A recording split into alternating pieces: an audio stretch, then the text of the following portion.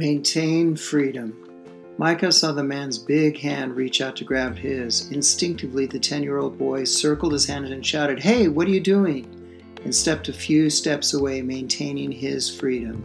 The man at the gas station that was perhaps looking for an easy target had not found one in Micah, and all the surrounding bystanders were now looking as the man walked quickly away.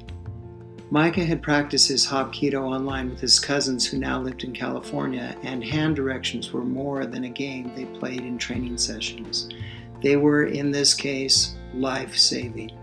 In self-defense, we practice maintaining our freedom before solid grips take hold from a usually more powerful opponent.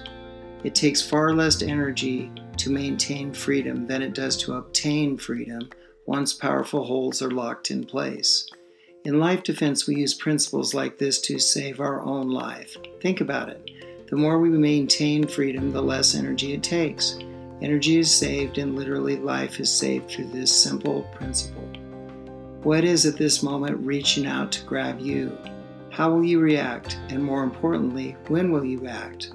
Maintaining your freedom saves life, your life. Maintain your freedom when? Now, and save more life. My name is Alan Hughes with Life Defense. Train with you soon.